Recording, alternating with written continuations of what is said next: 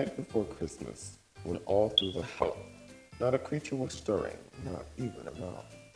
The stockings were hung by the chimney with care, in hope that St. Nicholas soon would be there. The children were nestled all snug in their beds, while visions of sugar plums danced in their head. And Mama in her kerchief and I in my cap had settled our brains for a long winter's nap. When out on the lawn there arose such a clatter, I sprang from the bed to see what was the matter.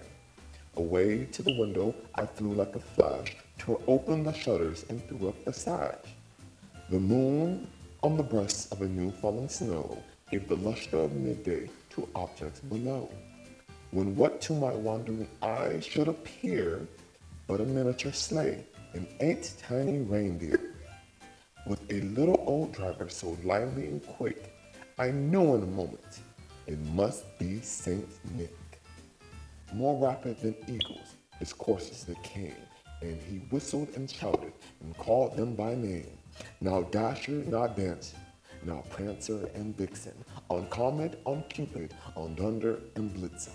To the top of the porch, to the top of the wall. Now dash away, dash away, dash away all. As dry leaves before the wild hurricane fly, when they meet with an obstacle mount to the sky.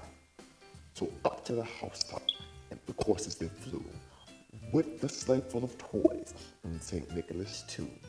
And then in a twinkling, I heard on the roof the prancing and pawing of each little hoof. I drew in my head and was turning around. The body of St. Nick came tumbling down. The death of Santa Claus spread far and wide.